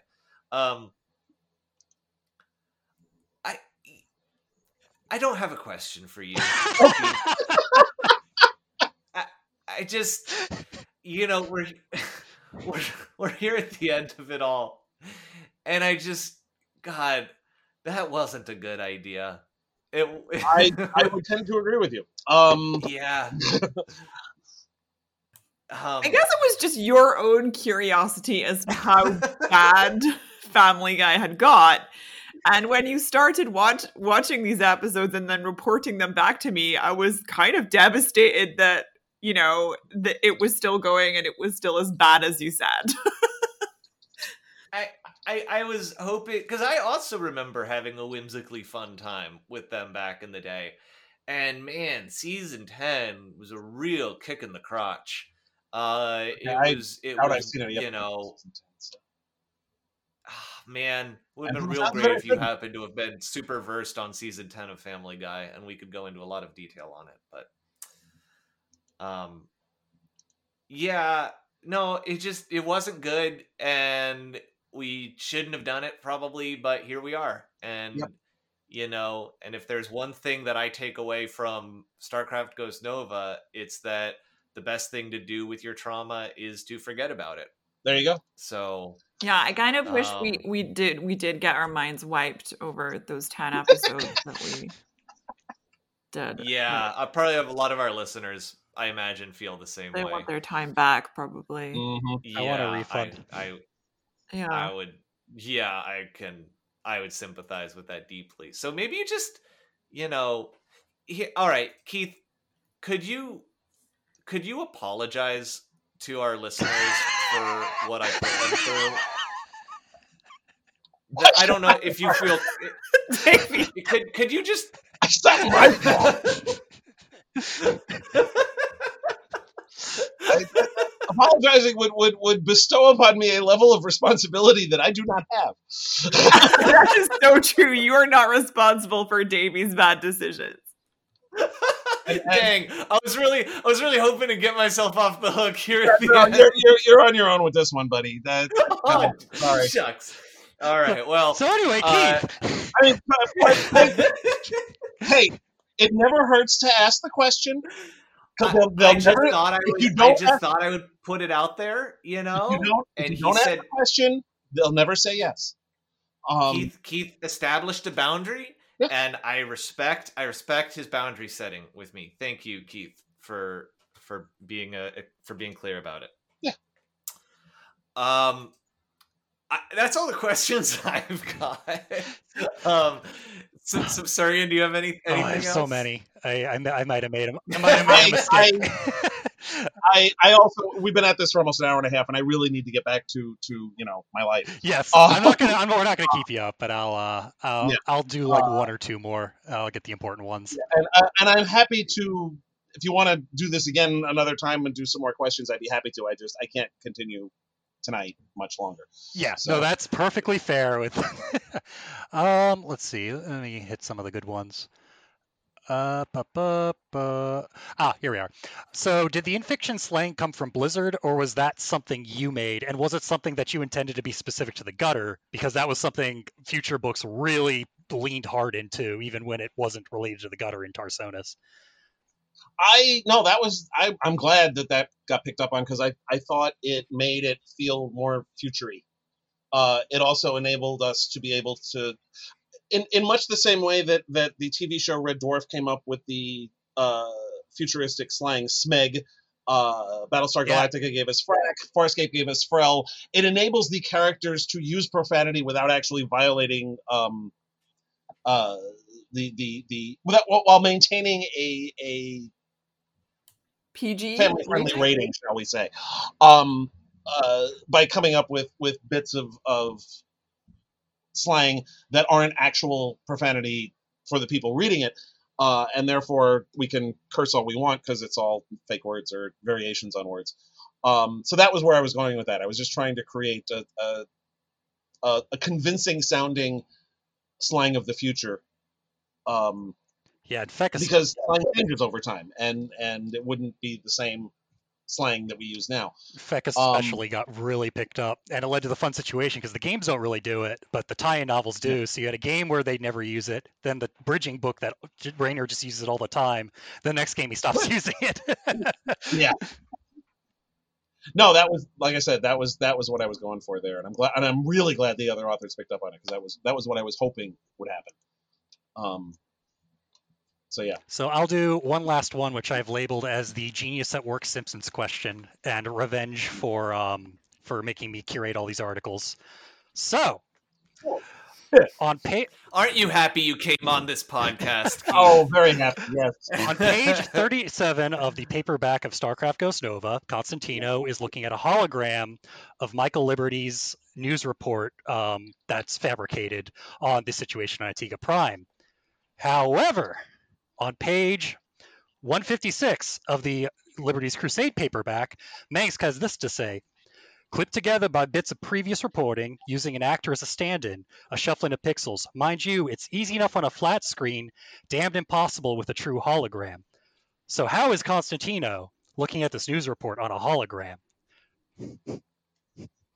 Mengsk underestimated the talents of his technical staff. There we go. Solved after all these years. Take that, nerds. You got me. And I pulled that one out of my ass because I mean, obviously I was using Liberty's Crusades dialogue for that, and I must have just missed that so that was my screw up. And to be fair, nobody else caught it either. You underestimate how nitpicky. No. Let me rephrase. Nobody caught it during the production of the book. Yeah. Is what I meant. So nobody at Blizzard caught it. Nobody at my editors at Simon & Schuster didn't catch it. So that's on us. But but also, guys in power always assume that their employees are morons and are untalented or hacks, and they're usually wrong. So I mean, that's a very reasonable explanation. So yeah. Cool. In the wiki now. Well, Keith, we've kept you here for long enough. We've grilled you with specific questions and tried to catch you off guard and tried to get you to apologize for mistakes that we made. And you dodged all of it. I think the plural "we" there is I think I think Kara and Subsurian are willing to, willing to also, accept co-responsibility for the Family Guy segment. What did I do? I skipped those sections. We are not apologizing for you, Davey. No.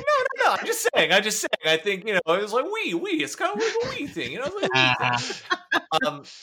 And Keith, you expertly dodged every single one of our efforts to trip you up. So, congratulations, you win. Kara, tell him what he's won. You win a whole lifetime of never having to talk to us ever again about this book. That's the best gift of all. Well, they are re-releasing it. That was one thing I wanted to bring up real quick. I didn't know if you knew anything about the audiobook and re-release that Blizzard had put out. No, nobody tells me anything. So. Oh, okay. Yeah, because I guess when you magically start getting checks, then you'll know. But yeah, they recorded an audiobook, and Davey did a whole thing diving into it. But they never released it. Yeah, actual investigative journalism. That's right. Probably because of us, Davey. Renewed interest. Yeah, exactly. Definitely. What is it? 50 people who listen. Subsurian, do you know when that's supposed to happen? So that's the thing. It was supposed to happen last November, and then we heard nothing. Oh. But it's recorded. It exists somewhere. They just haven't released it. I have friends I can talk to. Oh, so okay. Well, I know people who work at Blizzard. Oh, so. Cool. See, right, let us know. I know a person who works at Blizzard. But this podcast might lead to a greater good after all, Davey. Yeah, no, that'd be great. If this podcast ends up having any meaningful positive impact on the world, it'll be probably not as a result of something I did, but indirectly. Yeah. Gosh, thank you so much, Keith. We love having you on the podcast, and we just love reading the book that you read. This has been 16 months we've been doing this podcast now, and it's all been your book is at the heart of all of it. So 1 month for each year since the book came out. Yeah, good. God. Oh, God. Yeah. See, symmetry. Amazing. I never even thought about that. That was deliberate. Yeah. That's true. Yeah, no, sorry, that was deliberate. And the last thing Blizzard put out before they stopped StarCraft was a Nova story. So, hey, it's all symmetry. There you go. For sure. Keith, do you have anything you want to plug before you take off? I mentioned a bunch of them at the top of the podcast, but like I said, by the time this goes live, the Kickstarter for Phenomenon Seasons of Darkness is probably going to be done, since there's only like a day left as we record this. But if you go online to decandido.net, you will see my terrible website which I hope to update some year, but it provides links to all the different places you can cyberstalk me. I am very active on Facebook, on Twitter, on Instagram.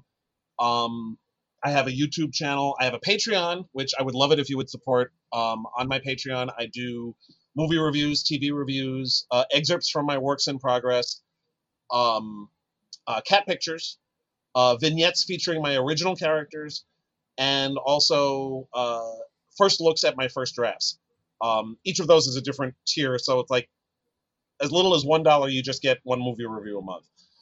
As much as $20, you get everything I just mentioned. And there's tiers in the middle. But the most expensive tier is $20 a month, which would get you monthly movie reviews, weekly excerpts, lots of cat pictures, monthly vignettes, and so on. So please check that out. It's patreon.com/crad, K-R-A-D. I think I mentioned I have a YouTube channel where I've read most of my short fiction. I did that during the apocalypse to entertain people during lockdown. I discontinued it at the end of 2021. I may pick it back up because I've written a bunch of short stories since then, and I may start including them just for completeness sake. That's mostly it. Cool. And if you go, I write regularly for Tor.com also about pop culture. I've got my Star Trek Enterprise rewatch, my every half-year revival of the great superhero movie rewatch. Most recently, I've got rewatches of from the 70s. It's a Bird, It's a Plane, It's Superman, which is the TV movie version of the Superman musical from the 60s, and the 1979 TV movie of Mandrake. And then plus I'll be looking at Time Cop and also the most recent review movies that have come out: Spider-Man, Batman, The Kingsman, Doctor Strange, and Morbius. And I'm also reviewing each new episode of the new Star Trek shows as they come out every Thursday. Currently reviewing Star Trek Strange New Worlds, and enjoying it immensely, by the way. And probably some other stuff too that I can't remember because it's a lot of stuff. But if you just follow me online, you will see all of it. So just go to decandido.net and pick your method of cyberstalking me, and it will be there for you. So you're doing a couple of things. Well, one or two. You're just one. Okay, gotcha. Yeah, no, I just wanted to make sure you are still doing stuff, and it sounds like you are. Thank you so much, Keith. We say it at the end of pretty much every episode, but it wouldn't have been possible without you. So thanks, Keith. Thank you, Keith. Oh, thank you. We'll. Kara and I will be back in just a second, but for now we're going to say goodbye to our friends Keith and Subsurian. Thank you both so much for joining us and for being a part of this journey on this podcast with us. It has been a delight and an honor and a pleasure, and I'll think back fondly on it. So thank you both. Thanks. And good luck to both of your future StarCraft or other related endeavors. If you ever somehow sit down and think, I need to know more about StarCraft, just remember you can just email me. If that ever comes up in your life and you're like 50 years old. Right. If I'm ever needing to know the distinction between different types of, ships and their usage at different points in, various wars, and that's just like a relevant part of my day-to-day. If you ever just wonder if they brought Kiliani back yet, we'll probably. Ooh, yeah, I'll check in every now and then and just be like, hey, any update on that? But no, thank you. This podcast has been great. And thank you, Keith, because like I said, I have read this book many times. I do a timeline reread every year, and your works are always some of my favorites. I think they're easily top 3. Thank you very much. That means a lot. Thank you. Thanks, everyone, and we'll be back after the break.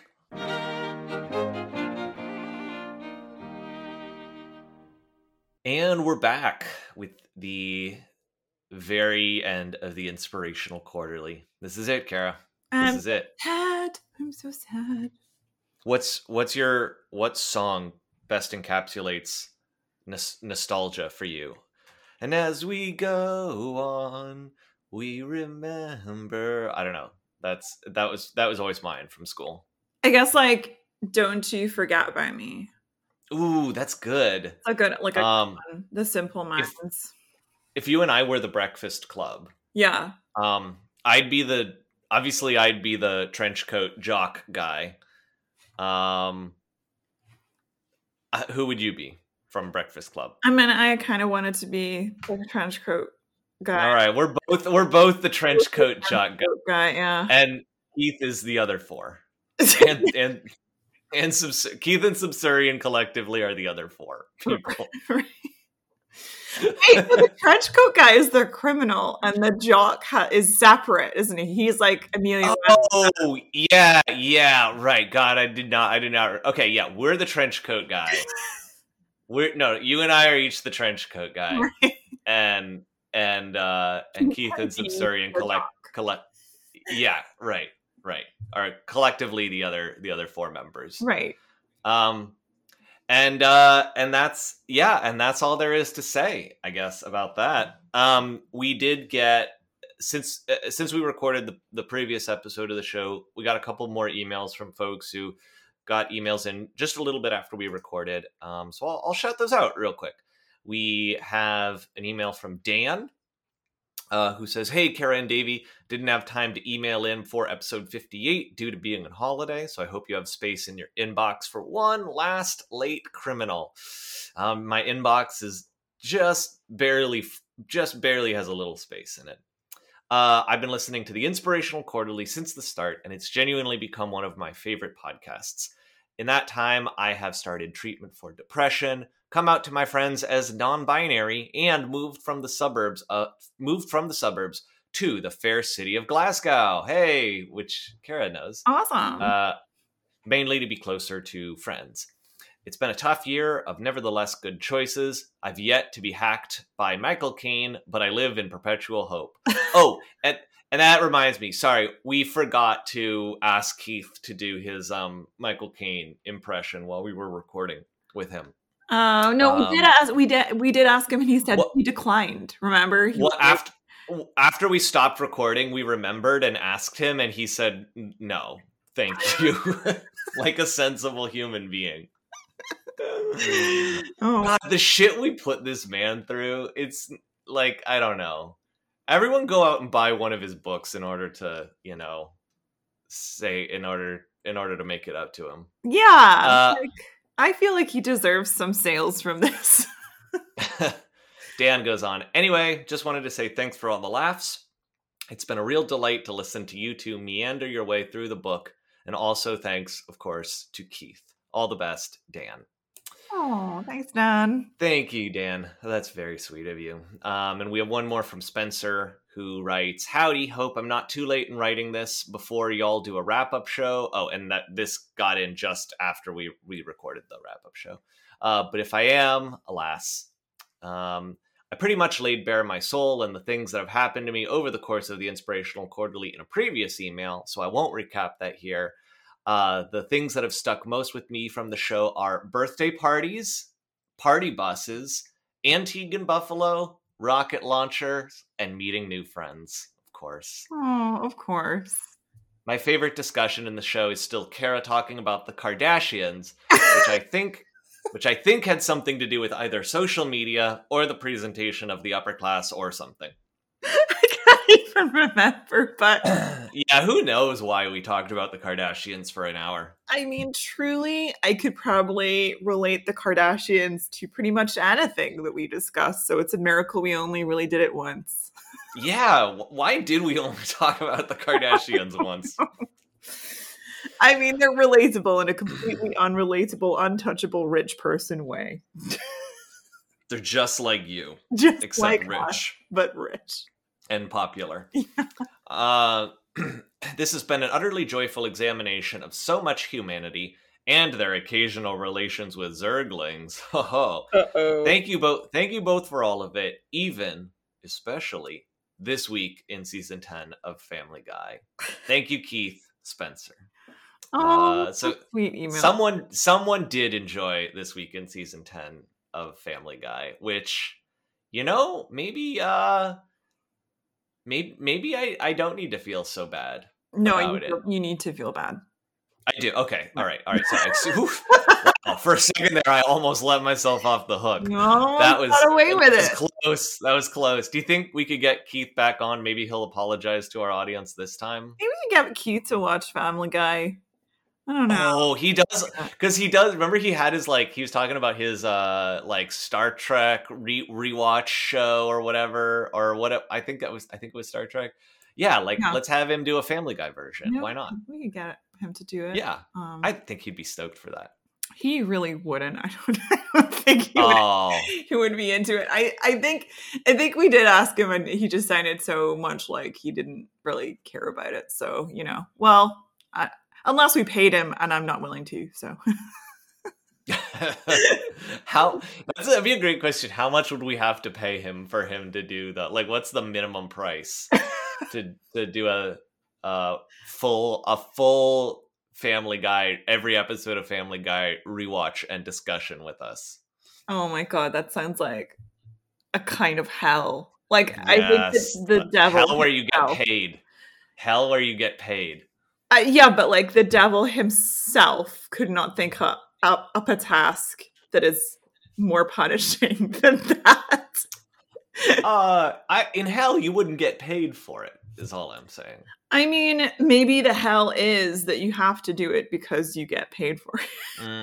Oh, it's kind of like those things where they look at someone doing a hobby and enjoying it, and then as soon as the person starts getting paid for it, they lose their interest, their passion for the hobby, right? Like you and I watch Family Guy for fun because we love it, but if we started getting paid to watch Family Guy, then all of the joy would evaporate from it.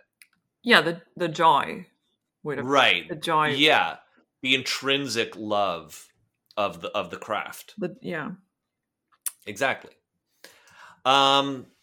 Well, that's all the emails. Thank you so much to everyone who wrote into us over the course of the show.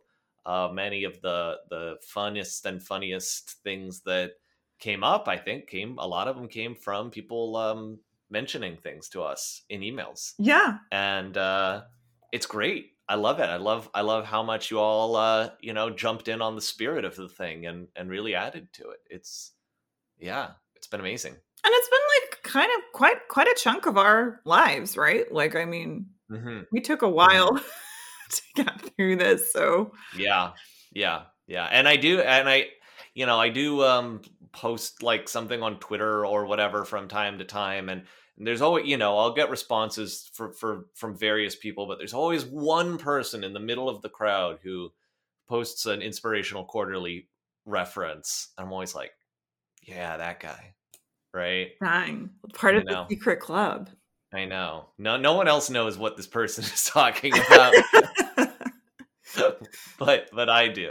And I appreciate it. And if they investigate, they're going to go down a serious rabbit hole. Yeah, serious rabbit hole. Serious rabbit hole to which they will never be able to send in emails to contribute anything, unfortunately. Yeah.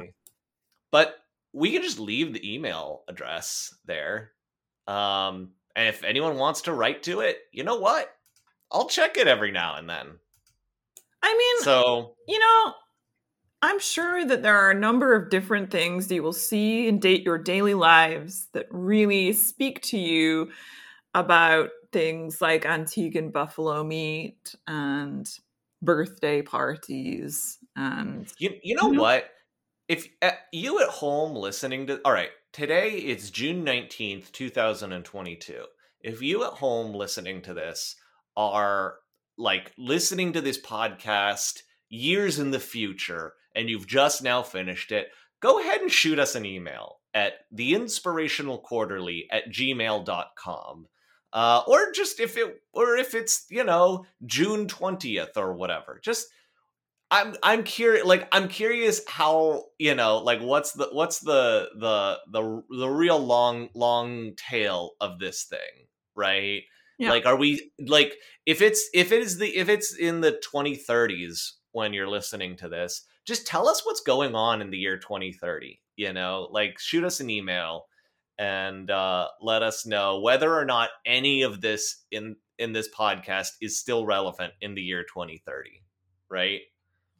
I'd be curious. I mean, it will always be relevant until it's actually the era in which StarCraft exists, right? And then... Oh, I guess that's true. Yeah, if you're writing to us from the year 2500, let us know how how much StarCraft tech actually exists. How much Antiguan buffalo meat that you've actually ingested. Right. But yeah, shoot us an email, All right. Well, let's see. That's it. That's the Inspirational Quarterly. I think we should thank Subsurian for all of his contributions and all of the incredible fact-checking that he did. Yeah, and his life dedication to the art. Yeah, to just doing something that he loves. And of course, we need to thank our heroic, stately, kind, endlessly patient author of the 2006 novel StarCraft Ghost Nova. It's Keith R.A. DeCandido, and we couldn't have done it without him. Yeah, thank you, Keith. Thank you, Keith. And of course, thanks to all of you at home listening. Thank you so much for being a part of this wacky, weird journey. Yeah, thanks for coming by and sticking it out through the tough era. You made it. You did it. Congratulations to you. And I guess there is one more person who I need to thank, without whom none of this would have been possible at all. And that's you, Kara. Thank you so much for being a part of this podcast with me. Well, thank you for having this weirdest idea I've ever heard of. I'm putting that on the box for Davey. Yeah, this has been an adventure, and I'm so glad you came on it with me. Yeah. And just said yes to whatever the fuck was going to happen. I just bought in every time. And the sunk cost fallacy kept you in. After a certain number of episodes, it was more inconvenient to quit than to not. I could have replaced myself with a Scottish impersonator or something. And that actually would have been hilarious. And if you had done that, that would have been kick-ass. I'll do it next time. Yeah, next time if you would please do that. All right, well, are we we've closed the book on StarCraft Ghost Nova. I'm going to put this book on my shelf. And it's going to sit there probably forever. Yeah. Are we released from our obligations to this book and to this podcast? I guess we are. We are? That's it. We can. Oh, Kara. Shelve it, man. Oh, you don't know how happy I am to hear you say that, because I feel like you may have forgotten that we made a pact that if there was ever an episode of the podcast where we didn't meet a new person, that we would both have to eat a page of the book. And we definitely had weeks where we didn't meet anyone. And I now feel comfortable saying that I am completely off the hook for eating a page of StarCraft Ghost Nova, thanks to your confirming that we are released from our obligations. So I did it. I got out. I got out of it. I weaseled my way out of it. Nobody can come after me. Nobody can send me emails. Nobody can touch me. Well, there you go. I mean, years in the future, you're going to get emails where they're like, Davey. I thought you were going to say years in the future, you're going to get like StarCraft Ghost Nova rammed down your throat, like by someone on the street. Like, for some reason, that's what I thought you were going with that. Do you think that if there's anyone who actually knows what we look like in person that ever recognizes us and listens to this podcast, do you think they will come up to us with a copy of the book and be like, look, this is proof that wait, proof of what? That they're a fan enough to actually buy a print copy of the book. Oh, if you bring me a print copy of StarCraft Ghost Nova, I would feel weird signing a different person's book. I don't know how I feel about that. You can try, and I'll decide in the moment whether or not I feel comfortable signing it. I don't know about you, Kara. I mean, I feel comfortable. I will draw if you find me. I will draw a small picture of the one little StarCraft ship that farts its way through space. Oh, and I'll draw a party bus. Okay, great. That's agreed. Yeah. I also thought you were going to say if someone comes up to you like at a convention with a page from StarCraft Ghost Nova, would I eat it? And the answer is no. Don't do that. Oh, well, I mean, it's up to the individual person to peer pressure you into doing that. Yeah, I guess that's true. I'm not saying that there are no circumstances in which I could be coerced, I guess. It's technically possible. Davey, with the right sauce, anything can taste good. Now that's a slogan. That's a slogan for this podcast. We finally found a good slogan right at the very end. Well, do we send it off? Do we pack it up and ship it into space? That's it. I salute. All right.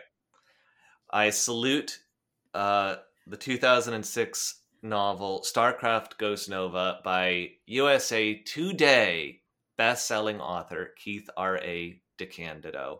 You'll be with us always. You will be in our hearts. And we will walk this earth with you until all of us die. Thank you so much, Keith, for everything you've done. Thanks once again. Thank you, Keith. And with that, the only thing we can leave it to now is our favorite band of all time. It's the Warp Drive.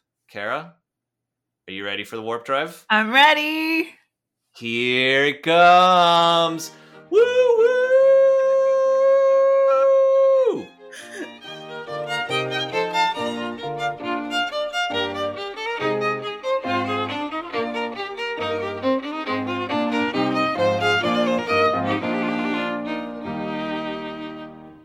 I'm Keith R.A. DeCandido, and thank you for listening to the Inspirational Quarterly.